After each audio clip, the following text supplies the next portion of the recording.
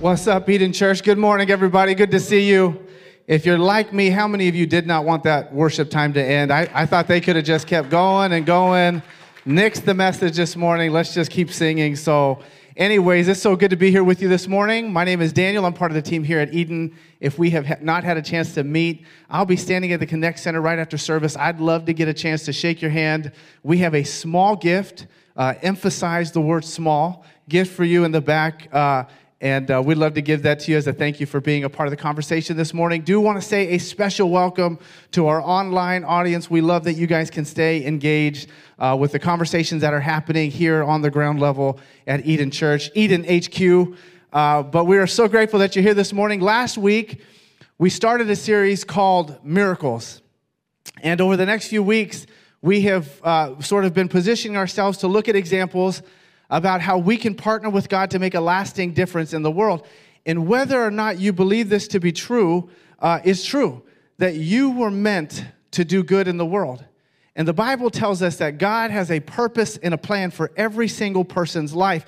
And there are a lot of things that God wants to use your life to do to accomplish his vision here on earth. And so over the last week, we started this series, and over the next few weeks, we're going to keep looking at these examples of how we partner with God to make a lasting difference in the world. Week 1, we looked at the first miracle that Jesus ever performed by turning water into wine. And that miracle was really all about the obedience of the servants.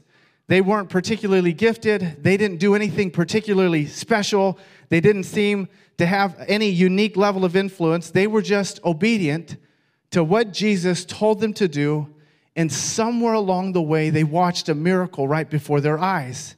And the power of that miracle is that it solidified the faith. It sealed the faith of some of Jesus' early disciples.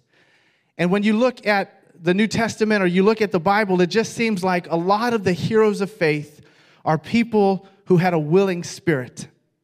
I don't think that we're ever going to be a perfect church. The goal is not for us to be a big church. And despite my efforts, we are probably not the coolest church.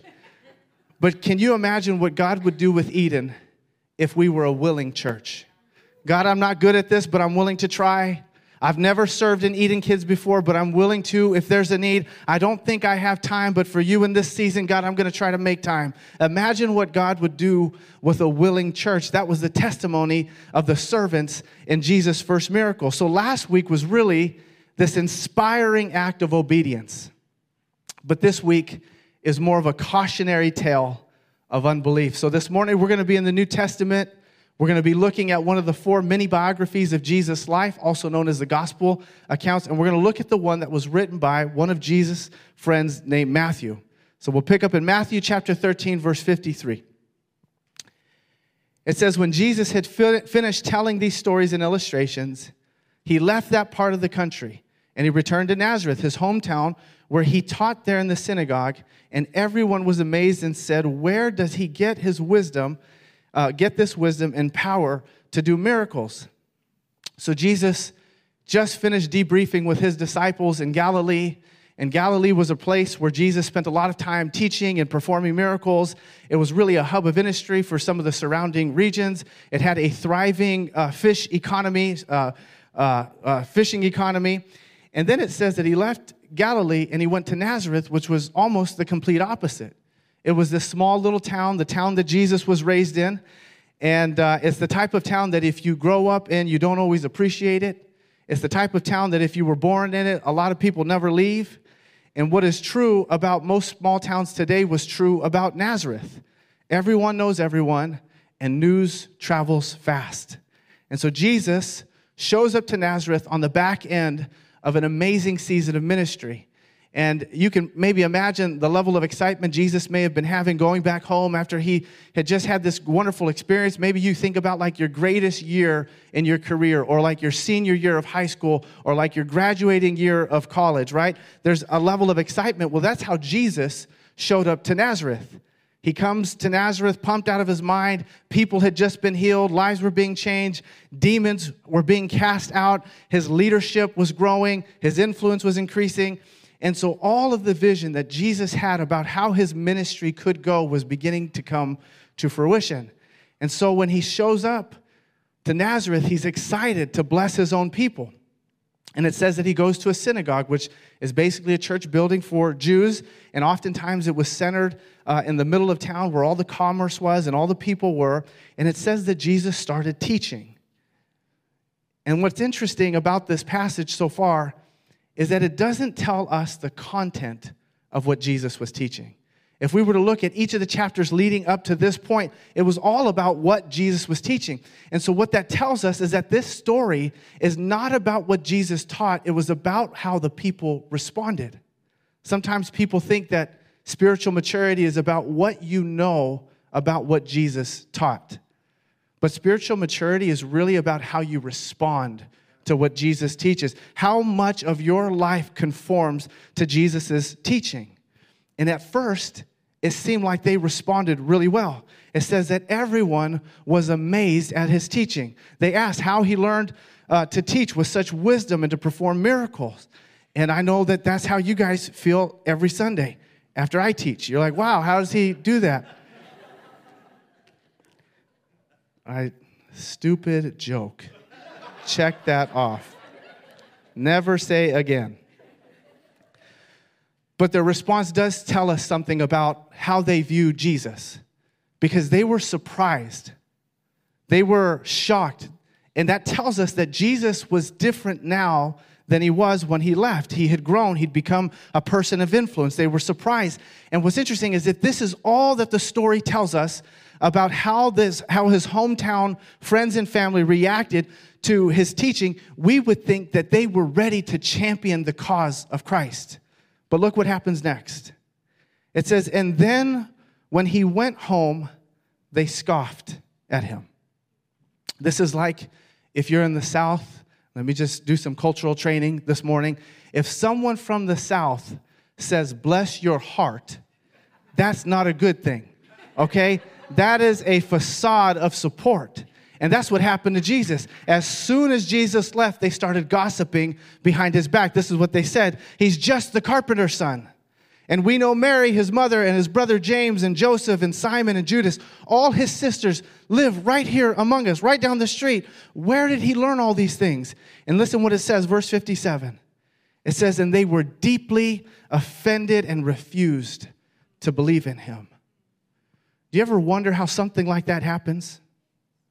What would cause a group of people who are watching positive growth happen in someone else's life, and for some reason they take that growth as their own personal offense? There's a saying called the tall poppy syndrome. And depending on where you grew up in the world, this may be familiar to you, but it's this phenomenon where people will try to hold someone back, criticize them, or sabotage their life if they are experiencing any level of success. It's called the tall poppy syndrome. And it has nothing to do with what the person is doing and everything with how their success makes everyone else feel. Because look at what it says. His teaching was amazing. They acknowledged that. They didn't even deny the miracles that he was performing, but they could not accept who Jesus had become. Last month, I don't know what you kind of news you guys get, but last month there was a story happening in Kentucky, and people were calling it the Asbury Revival. And what happened is this small little seminary in the middle of Kentucky had this student-led worship service that happened in the beginning of the day, and then it lasted for a few hours, and then a few hours turned into a few days, and a few days turned into a week, and then a week turned into a few weeks. And by the end of it, there was a nonstop worship service that happened at this small little seminary that lasted for 3 weeks straight. And about 70,000 people from all over the world visited this campus and tried to experience what was happening. And so people were referring to it as the Asbury Revivals. And what was interesting is that historically, a revival is this unique expression of worship that happens with a small community of people, and then oftentimes it grows. And I'd known a few people who had taken the trip out of Kentucky, and one person said that they showed up to this small auditorium, and they started praying. And what seemed like was about an undisclosed amount of time, they were praying, and then they looked down, looked at their watch, and his watch said that he had only been praying for 30 minutes. He thought he had only been praying for 30 minutes, and he found out that he was praying for 6 hours. And so there was this unique experience happening in this moment. And you would think that believers from all over the world would be encouraged to see this younger generation crying out to God, desiring worship to God. And for some reason, there was a small group of people who chose to criticize the gathering instead of celebrating what God was doing through them. And I'm not saying that we shouldn't have discernment when we're evaluating what is happening in the world, but I am saying don't lead with a critical spirit, especially when it comes to what God may be doing in someone else's lives. Do you know what Jesus said happens to someone who discourages a child's faith? It's not good, okay? And look at Jesus' response. It says, then Jesus told them, a prophet is honored everywhere except his own hometown and among his own family.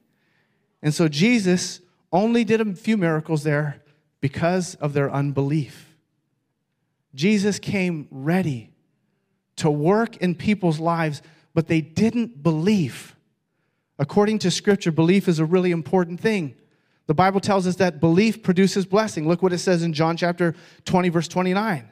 It says, Jesus said to them, if you have believed because you have seen me, blessed are those who have not seen and yet still believe. Belief can be comforting. John 14:1, let not your hearts be troubled. Believe in God, believe also in me. Belief is empowering. John 14:12, truly, truly, I say to you, whoever believes in me will also do the works that I do, and greater works than these will he do because I'm going to the Father. The Bible tells us that belief saves us. Romans chapter 10, verse 9 and 10, because if you confess with your mouth that Jesus is Lord and believe in your heart that God raised him from the dead, you will be saved. Over and over again, all throughout Scripture, it seems to suggest that our belief is the lane that God uses to perform miracles in the world. Now, what I'm not saying is that whenever we ask God to do something for us, he does it. Because that's not how it always works out. Because sometimes we will go to God and we will ask, and he will say no. Sometimes we go to God and we ask, and he says, not right now.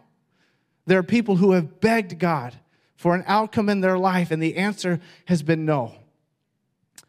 But if we look to Scripture, the pattern for miracles is always preceded by belief. Belief is like the Force in Star Trek. Just kidding. Just kidding.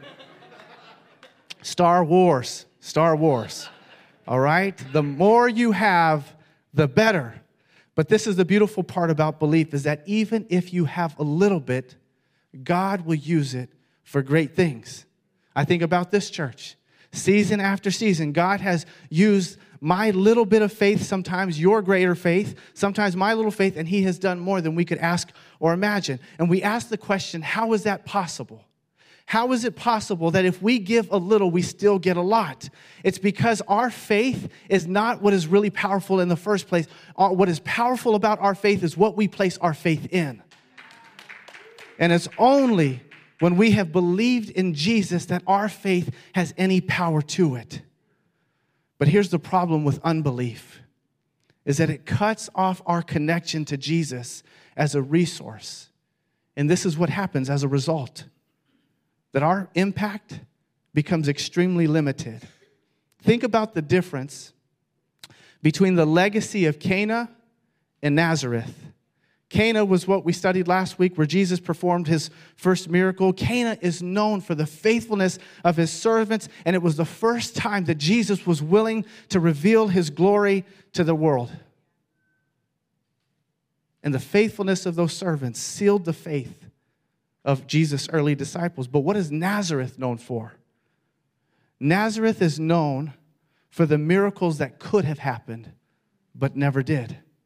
Our impact becomes limited. Our faith becomes limited. Unbelief, this is what unbelief does to your life. It allows for you to only live the life that you can produce. That is what unbelief does. And it never allows for you to experience the life that God can produce. Some of us never experience the power of faith because somewhere along the way we became convinced that God is not interested in what is happening in our lives. God is there, but he doesn't care. Some of us will never experience the power of faith because somewhere along the way, we got convinced that God is not willing. And I think maybe some of you grew up with this image of God that He's going to do whatever He's going to do regardless of our lives. But when we look to Scripture, that is not how the nature of God's relationship with humanity has worked. God responds to His people.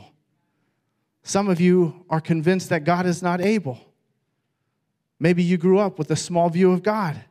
And if you imagine that God is small, then your problems are bigger than what God is capable of doing. My kids are still at a really sweet age where they think that I could be the best at everything. And I'm not going to lie. I have not done my part to dissuade that belief, okay? I say, yeah, you're right, I can. But recently I've been trying to wean them off so that there's not like this moment where they stop believing anything I say. And so the other day I told my son, yeah, son, I can't slam dunk. Never have been able to. But they still have this childlike belief. The other day we were literally throwing the baseball in the backyard. And my son says, Dad, if you keep practicing, you might be able to play professional baseball someday. And I didn't have the heart to tell him. I said, yeah, son, you're right. You're right, I probably could.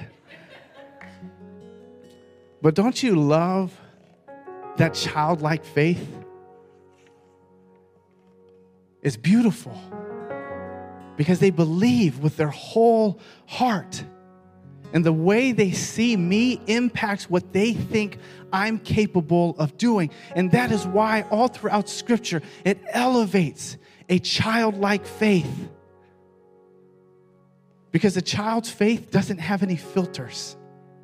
A child's faith doesn't have a governor that limits what is possible. A child's faith doesn't have limitations. A child's faith doesn't have these negative voices filling their head. They just believe.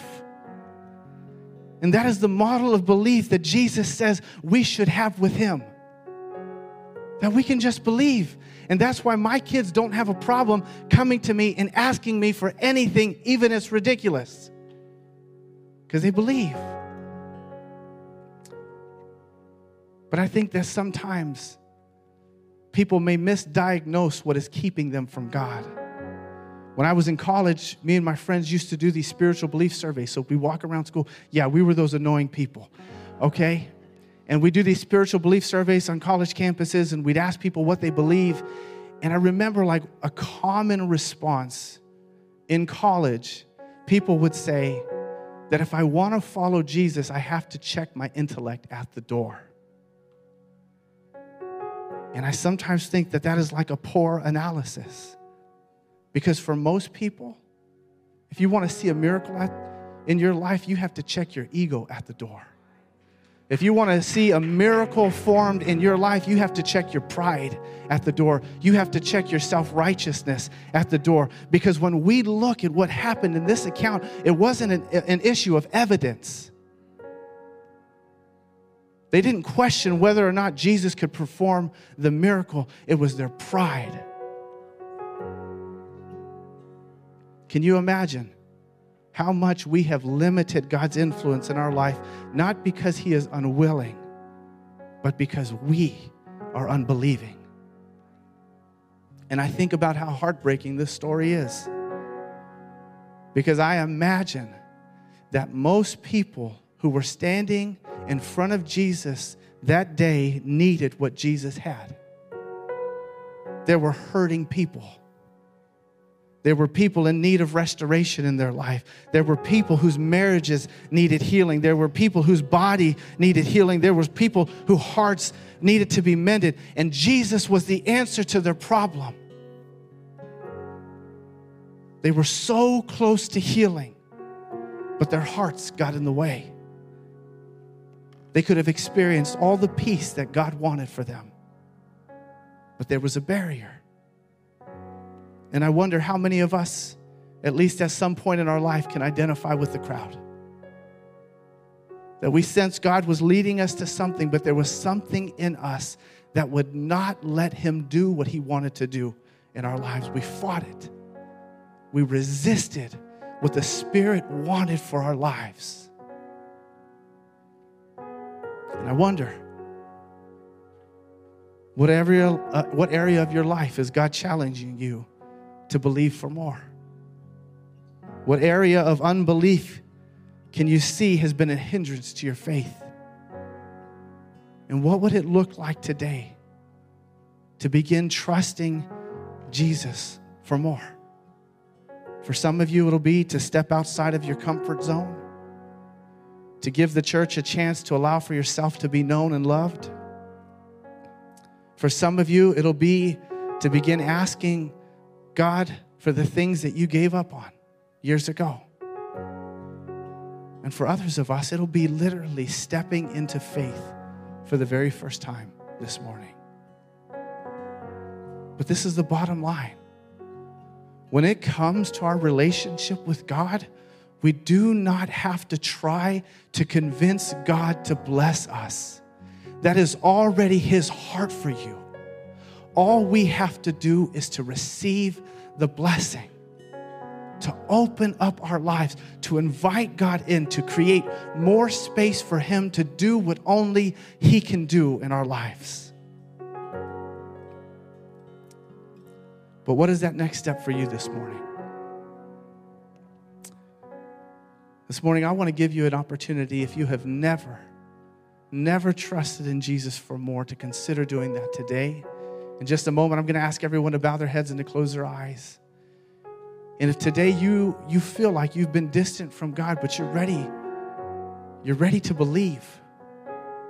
You're ready to try what you haven't tried before and allow for God to step into your story and to do a work that you have not been able to do so far. If that's you this morning, we want to invite you to take a step of faith. So I'm going to ask everyone to bow their heads and close their eyes this morning. And today, if you want to receive the gift of salvation, I'm going to ask you to pray this simple prayer after me in your heart. Dear God, I know that I need you. I've been living life by my rules,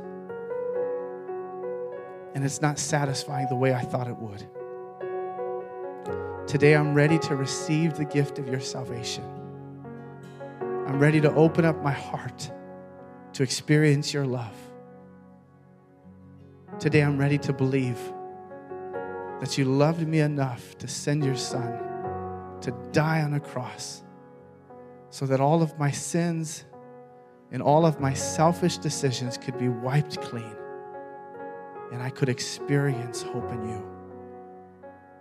Today I ask that you would give me the strength to follow you in the days to come. In Jesus' name, I believe. I'm going to ask you to keep your heads bowed and your eyes closed this morning. And for those of you that prayed that prayer in your heart, I'm going to ask you to simply take one more step of faith. And on the count of 3, I'm just going to ask you to raise your hand. And the reason we do this every so often is because what we have found is that when God is moving in your heart spiritually, it is powerful. You solidify something when you respond physically. And so on the count of 3, I'm going to ask you to raise your hand. 1, you are so loved by God. 2, you did not end up in this place by accident. 3, go ahead and raise your hand this morning if you prayed that prayer. I see you. I see you. I see you. Any others this morning? I see you in the back. I see you. I see you. Father, we thank you for your goodness. And we thank you that every week you are changing lives.